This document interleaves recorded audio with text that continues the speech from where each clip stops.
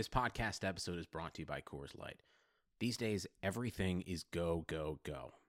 It's nonstop hustle all the time. Work, friends, family expect you to be on 24/7.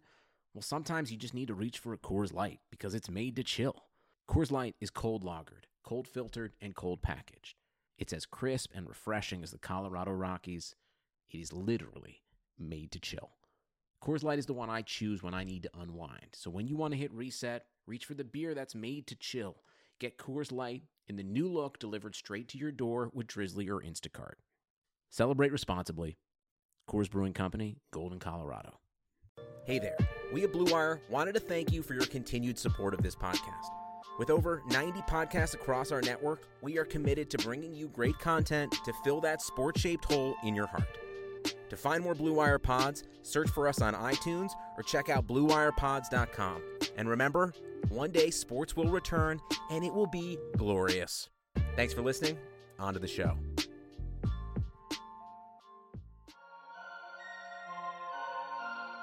Baker Mayfield, undraftable, off my board. The Cleveland Browns select Baker Mayfield. What a beautiful throw by the Baker! Nick-Tom! Hasta la vista, baby! Touchdown! Welcome to the OBR Film Breakdown. I'm your host, Jake Burns, coming at you guys here on Friday. What is going to be May 15th, right? We're finally making it through May. Hope you and yours are doing extremely well through the trying times that we are still enduring, staying safe, staying as positive as you possibly can. The NFL has creeped to an even slower crawl. We're doing the best we can here at the OBR of trying to get out as much content as we possibly can, for some sort of spin on what's coming. We still sit in a shroud of mystery about what is to come and the dates and the certainty and all of that in terms of what will the NFL look like this upcoming season, but we will continue to try to preview things as if nothing is going to be different than it is normally. And we have gone through each of the drafted players. We have film breakdowns at the OBR.com. We also have the YouTube channel with quick hitting film breakdowns that cover some clips and some information about these players. I hope you are subscribed to that YouTube channel.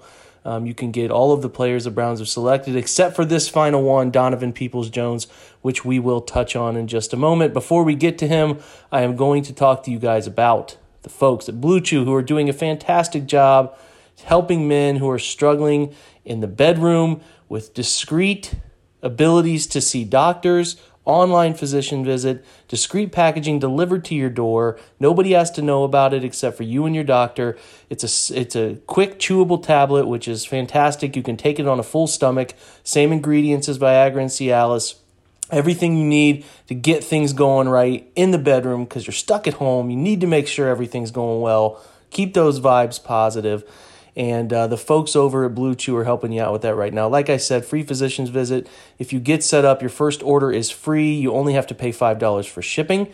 So pay that $5 using the promo code BLUEWIRE. You can get that at BlueChew.com. Again, using the promo code BLUEWIRE. Just pay $5 for shipping on your first order. And that's a fantastic deal. You should take advantage of it. Also, another fantastic deal is for the folks at BetOnline.ag who have their welcome bonus going using that same Blue Wire promo code. They have Madden 20 simulations you can bet on, still have the future props that you can bet on, alongside the poker and blackjack that runs all the time, 24 hours a day. So go to BetOnline.ag. Take care of making some money on the side here. Hopefully everything is okay financially, and if you have this opportunity, Blue Wire promo code at betonline.ag is going to give you some welcome money that is pretty rare. Most places keep it locked up and make you do 100 different things to get that welcome bonus. They don't do that at betonline.ag.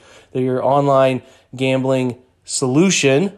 Go to betonline.ag again using that promo code BlueWire. So let's get to Donovan Peoples-Jones. This is a 5-star recruit who came to Michigan in 2017. If you recall back then, Urban Meyer recruited him really hard. Urban Meyer very high on the young man. Wanted him. He was one of the top wide receiver recruits in the nation. Goes to Michigan, makes an impact in special teams early in his career. Only plays 428 snaps in 2017 and only gets 50 targets. 22 catches, 277 yards, doesn't score a touchdown through the air, but does have an impact in punt return game. If you recall, that 2017 Ohio State game had a really ridiculously impressive punt return, ended up getting called back, but didn't change what he was able to do through that punt return. But the guy's explosive his freshman year, comes in his sophomore year, 2018, ends up playing 593 snaps. An uptick in slot snaps, goes to 230 slot snaps. Gets 47 catches on 70 targets, 612 yards, and 8 touchdowns, and grades out to 78.2 overall. So much improved, right? It's kind of sort of the linear path you want to see a wide receiver take from year 1 to year 2. You saw that from him. Started to grow comfort in that offensive structure that was there, and everything was sort of rosy, right? He could go into his junior year, put up even better production, and things would ultimately lead him to being selected higher in the draft, first, second, third round potentially. But then Josh Gaddis arrives from Alabama, and we're going to talk with our guest about that here in a little bit. But the offense changes, right? They try to feature more wide receivers playing more snaps, and you see Peoples-Jones not really getting into all too much of a rhythm throughout the year. And his quarterback struggled. Shea Patterson struggled. It doesn't take myself telling you. I'm not the first person to say this. The guy was inaccurate, and I highlighted it in the film room companion that you can find at the OBR. Inaccuracies, missing him on certain occasions. But, his final year, he only plays 491 snaps, so down 100 snaps, a 68.3 total grade, 33 catches only on 57 targets. So even those numbers went down, 443 yards. Like we said, 6 touchdowns. So he did produce getting into the end zone, but the volume wasn't there. So the volume wasn't there, mixed with a new offense, mixed with a quarterback struggling, and that leads to production issues. And a lot of people were concerned about production issues with him and how that plays into his market share value, and saying that not many players that are as successful at the NFL level have this little bit of production in college, right? It doesn't matter if you have a bad quarterback, the best receivers produce at the college level. Well, Michigan didn't pump targets to anybody. Nico Collins produced. He'll be a high draft pick, but Peoples-Jones is just sort of in between. And as I studied his tape, I just felt like his quarterback, for whatever reason, was not as accurate to him as he was to other people. So I didn't totally understand. It could be a shroud of mystery, similar to Stephon Diggs in terms of production at the college level and how that all translated and why Stephon was a lower pick. I don't think they're the same player type, but it's a similar sort of situation. Peoples-Jones tested extremely well, right? He's 6'2", 212, 33.5-inch arms, 10.25 hand size, 4.48 40, which is optimal, 76th percentile, 44.5-inch vertical jump, which is out of this world, 99th percentile. The guy can flat out jump. Mix that in with the 11.7 broad, another 99th percentile number, and you do see that explosion. That guy can get going in a flat line, and he can run. He's got decent stride length, and you can see when he really opens it up that speed is there as a player, and it's certainly a part of his game. The thing that I wanted to see and a part of his game that I did not love was his ability to get in and out of cuts. I did not think that he was an explosive, quick twitch cutter at the college level. I just sort of thought that he lacked the sort of quick twitch muscle definition in terms of his routes, how he planted, how he got in and out of cuts. It was just sometimes you just noticed that they were pretty consistently rounded. They did not impact players, creating space, defenders sort of being off balance based on his cuts. He always just sort of leaning into them. He needs to gain some route nuance. I was disappointed he did not run the 3-cone to give us an idea of what his change of direction is, and I think that ultimately left a big question mark and eventually led to him being picked in the 6th round. So it's a myriad of things, right? There's some questions about his ability to create separation, which I don't think that's all too hard to look at his tape and say, yeah, there are some separation questions. And, his ability to be quick twitch in terms of in and out of cuts, deep downfield, is he a build-up runner? Can he run away from defenders at this next level? There's some questions there. He does catch the football pretty well. He did struggle against Ohio State in 2019, had a 3-drop game, but for the most part, he catches the football really well, uses his hands to do so, extends them away from his body, can go make difficult catches, diving catches, sliding catches, and his body type is filled out for what you want it to be, a guy coming into the NFL. I think he absorbs contact pretty well. He has a different set of moves coming off the line, dealing with press. He can beat people with motor. He can beat people with a long stem. He can beat people with, 3-step chop and then club ripping. He can do some different things to beat the press. He doesn't always continually beat the press, but he can, and he has a little bit of strength combined with some different release types to be able to do that. I think Odell and Jarvis will certainly help him be able to do that at the NFL level at an even higher ability than he's currently sitting at right now. Although he's a great leaper, I don't see him high-pointing the football a lot. One of the things that I noted was his struggling with tracking deep throws down the field, especially when cornerbacks or safeties were impacting that ball delivery. So if someone was there at the point of arrival of the football, I didn't think he handled being able to absorb a little bit of contact from a defender and be able to go get the football consistently. I didn't watch the film and think that guy is a huge leaper. Maybe he wasn't given enough opportunities, whatever. The body control is fine. He can do different body style layouts, fading away to catch the football, but I didn't notice this guy like as a 45-inch vertical jump on film. So you want to see him use those traits more. I think he's got to get better as a route runner at the NFL level. He has got to work on creating the nuances that create separation that will be key for him to be able to succeed at the next level. And if he doesn't succeed, it's probably going to be because of that. He doesn't consistently create separation, and he might have some mental breakdowns in terms of consistently catching the ball, doing the right things, lining up in the right spots. I think he's a sharp guy, very smart guy, and we're going to talk about his background and family. But he's got to be able to do consistently, being able to play in the slot, but also playing out wide. Can he handle the burden of both of those? Can he handle the different types of players that come with that? All of that remains to be seen. The physical tools are there with him. I don't have any doubt about that. But it's how does he apply them, and how do we see him create separation at the next level? Because teams will challenge his lack of separation, will challenge the cuts, that he is not as twitchy as you would like to see. So I'll be particularly interested in that. I think a good comparison is Chris Conley out of Georgia in 2016, who started to ascend with Kansas City, had a 500-yard year his second season, was a third-round pick. They're pretty similar body types, pretty similar athletes. He gets hurt his third year, has a pretty decent fourth year, and then goes to Jacksonville, has a nice first year in Jacksonville as a free agent. Eventually, if this player, the hope would be that through the end of his rookie contract, he eventually is contributing. He comes in early, is an impact special teams player, which I think he can be, especially with the punt return game. And then from there, he's able to add to his game. And maybe as Jarvis, Odell, some of those guys are leaving because of contract situations or whatever, he is able to, by the end of his rookie deal, be a player that the Browns can put out there and trust. So I think he could be a nice fourth receiver behind Rashard Higgins, provide inside and outside versatility, having played both at the college level. I'm excited about what he can bring. I think he's the ideal late draft wide receiver based on traits. And I wrote about that. I hope you get over to the OBR and take some time to watch the film I put up of him that covers all the different angles of what I like and don't like about his game. And hopefully you can learn something about him and then come up with your own opinions on it too. So we have an interview coming up with Ashley Bastock. I'm really excited about this. She's the Michigan beat reporter for Toledo Sports. So I think she's going to give some great insight. I enjoyed this interview. I think she did give some great insight and can teach you a little bit about who he is as a player, some of the things behind the scenes, and then sort of what the program thought about him as well. So the goal here is to learn as much as we can about Peoples-Jones. I think we can. I think Ashley does a great job. So let's get over to that interview now.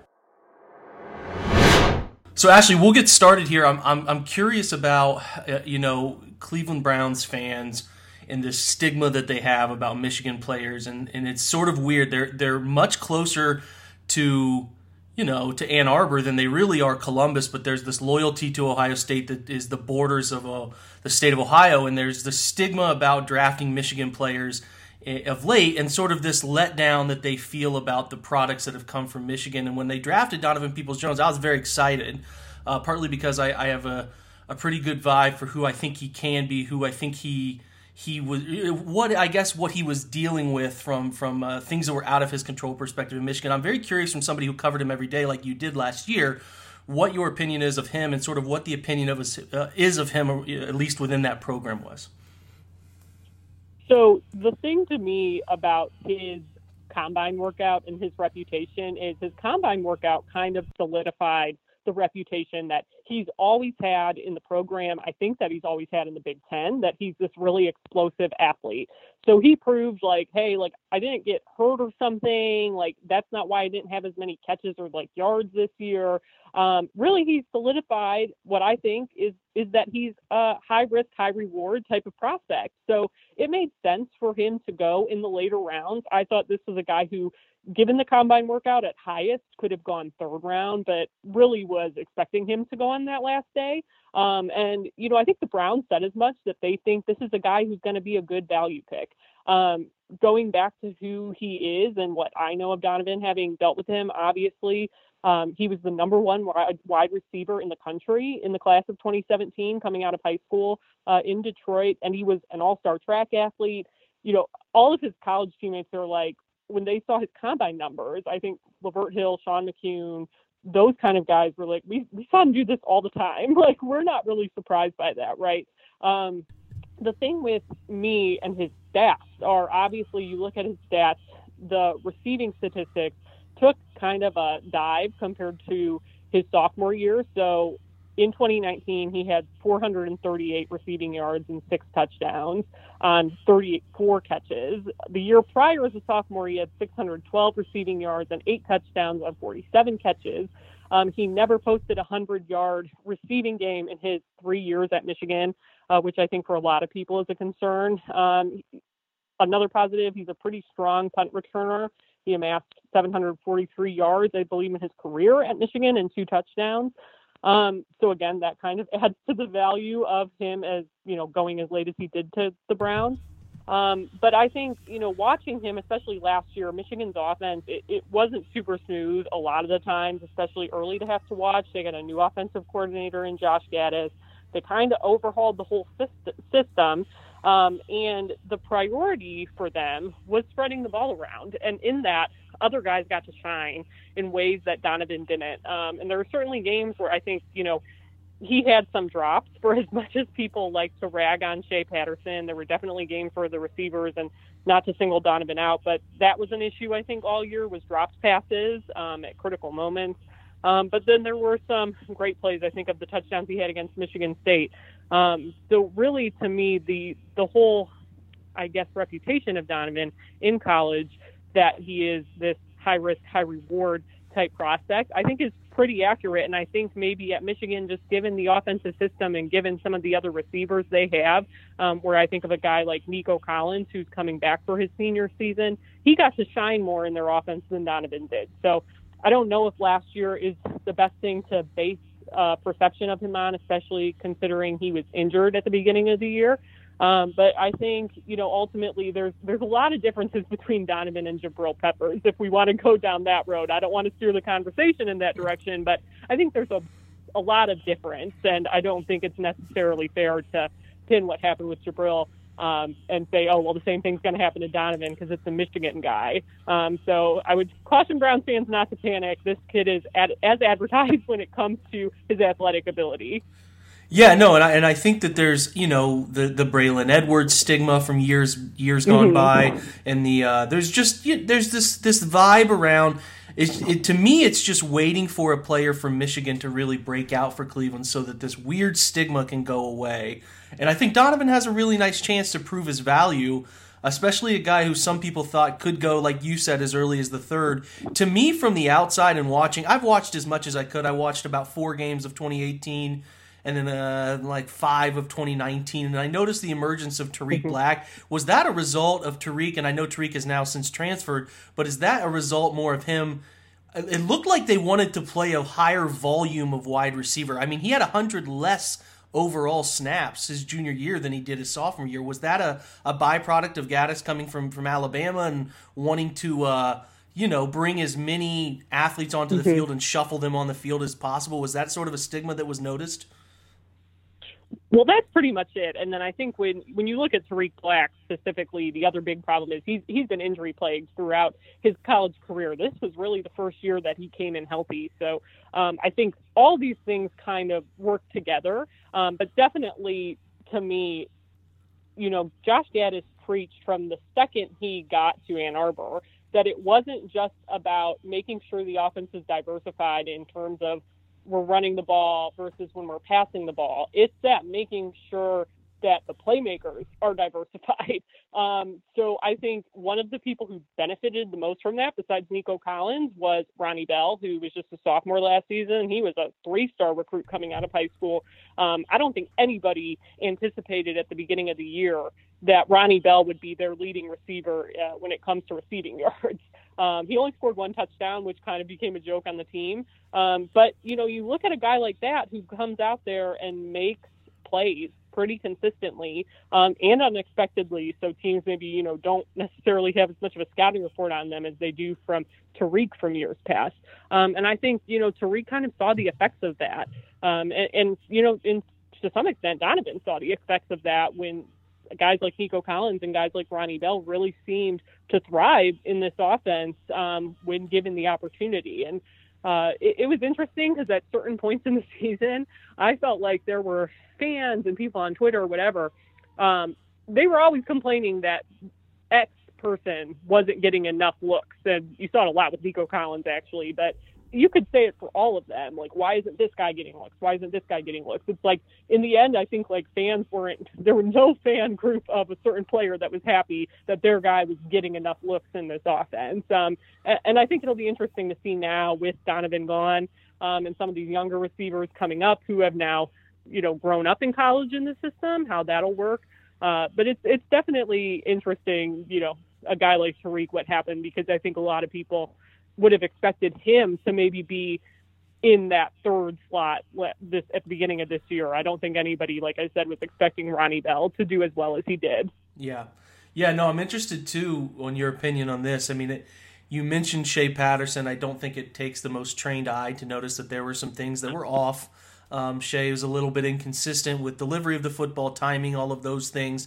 And like you said, the wide receivers didn't help him out occasionally, but it certainly is noticeable that Shea was struggling this last year to sit in comfortably, deliver the football with accuracy that he certainly is capable of. I'm just sort of from Donovan's perspective, and you can kind of, I guess, branch out to the rest of the offense, but I'm obviously most interested in Donovan. It's like, how did he handle that? How did those guys handle some of those struggles? Sort of like what Donovan is like as a person. Is he able to handle those struggles? Did you ever notice him passing blame?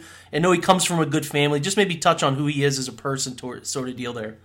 So I would say, like, in Michigan in general, that none of these guys really pass blame. I think it's just the way the program is. It's the way that they're media trained, for lack of a better word. And, you can't even, if you wanted to, even bait these guys into doing that. So Donovan definitely didn't do that. As far as his personality, he's always come off to me as extremely introverted, especially when dealing with us. He's kind of a man of few words. If you can go out there and find his combine media availability or find the virtual press conference he did with Browns reporters after he got drafted. But he always seems very nice, very pleasant to deal with. Him and Shea Patterson and tight end Sean McCune, who signed as a undrafted free agent with the Cowboys. They did, when Michigan's Pro Day got canceled, those 3 guys actually got together and did a workout that they sent out to NFL teams. And they actually did it in Toledo, ironically, since that's where I'm based out of. And so he's like kind of, willing to do that sort of thing. I don't think you can question his work ethic. I don't know enough to speak about the relationship that he had with Shea or like anyone else really for that matter, just because we don't get to see that side of them. But, more background on him. His dad is a doctor. I know he always said like he wanted to be a doctor in the future. Granted, now who knows how long he's going to be in the NFL and playing football professionally and if that will change in the future. But that's kind of always what he said. And he's always been highly regarded as, really focused on academics as well. So he's definitely interesting and definitely not just all football because, we did get to see that side of him. And I would encourage like a fun side of him is he did this great Halloween costume this year on Roll Bounce and put together this crazy video where he's doing all these crazy moves, roller skating. Super, super impressive. I tweeted it out right after he got drafted. It was like, Brown fans, you need to know what your newest wide receiver is capable of. And it was just this Halloween video he did. So he has that like fun side of him too. I think just us in the media didn't really get to see that sort of stuff as much because he is a little bit more introverted with us. Well, that's great stuff. Look, I really appreciate you taking some time for us, Ashley. I know it's crazy season and the world's wild, but anytime we can pull some inside information on some of these guys, we appreciate those people taking some time to do it for us. So again, thank you. Thank you. Huge shout out to Ashley Bastock for joining us. Really appreciate her giving some insights on Donovan Peoples-Jones, and we will turn to her if the Browns continue to select Michigan players or sign them, any of the above, as her insight is invaluable about these guys. And, just a chance to peel back the curtain and see who they are as people instead of just football players, although we give you plenty of that analysis as well. So Ashley did a nice job touching on those topics. Another thank you to Blue Chew and BetOnline.ag for sponsoring this podcast and all podcasts at the Blue Wire Podcast Network. Make sure you are following the OBR Newswire if you are not already doing so, as we give you the daily insights on the Cleveland Browns and everything happening at the OBR website. Really appreciate that support. And make sure you're getting to the YouTube channel as well, checking out all the things we have, video breakdowns. That is going to keep expanding as the season approaches. We do hope you guys are going there and checking out some of the content. Dry season, trying to keep ourselves entertained, give a look at what's to come. Tried to get all of these draft picks talked about. We also broke down A.J. Green on the OBR Newswire Friday edition for you to listen and go to the OBR and look at that film study by John Stephenson. That will be up as well. So, again, thank you to everybody for listening. Thanks for taking time out of your day. Hope you guys have a great weekend. And as usual, go Browns.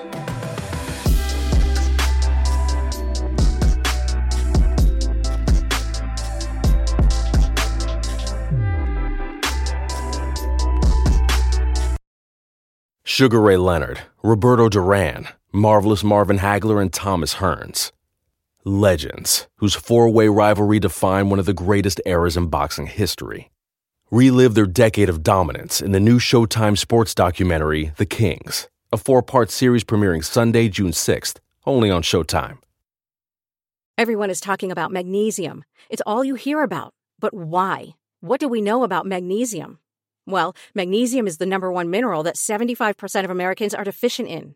If you are a woman over 35, magnesium will help you rediscover balance, energy, and vitality. Magnesium supports more than 300 enzymatic reactions in your body, including those involved in hormonal balance. From functional medicine doctors to mental well-being and female hormone experts, we all know that magnesium is the one mineral to improve all aspects of well-being and health. But which one? Magnesium Breakthrough from Bioptimizers, the trusted choice recommended by leading experts with 7 best-absorbed forms of magnesium to ensure your body receives the support it needs for overall well-being. Go to bioptimizers.com/balance today and use code BALANCE10 for 10% off. Support your journey to wellness at bioptimizers.com/balance. Magnesium Breakthrough from Bioptimizers, your foundation to optimal health and vitality.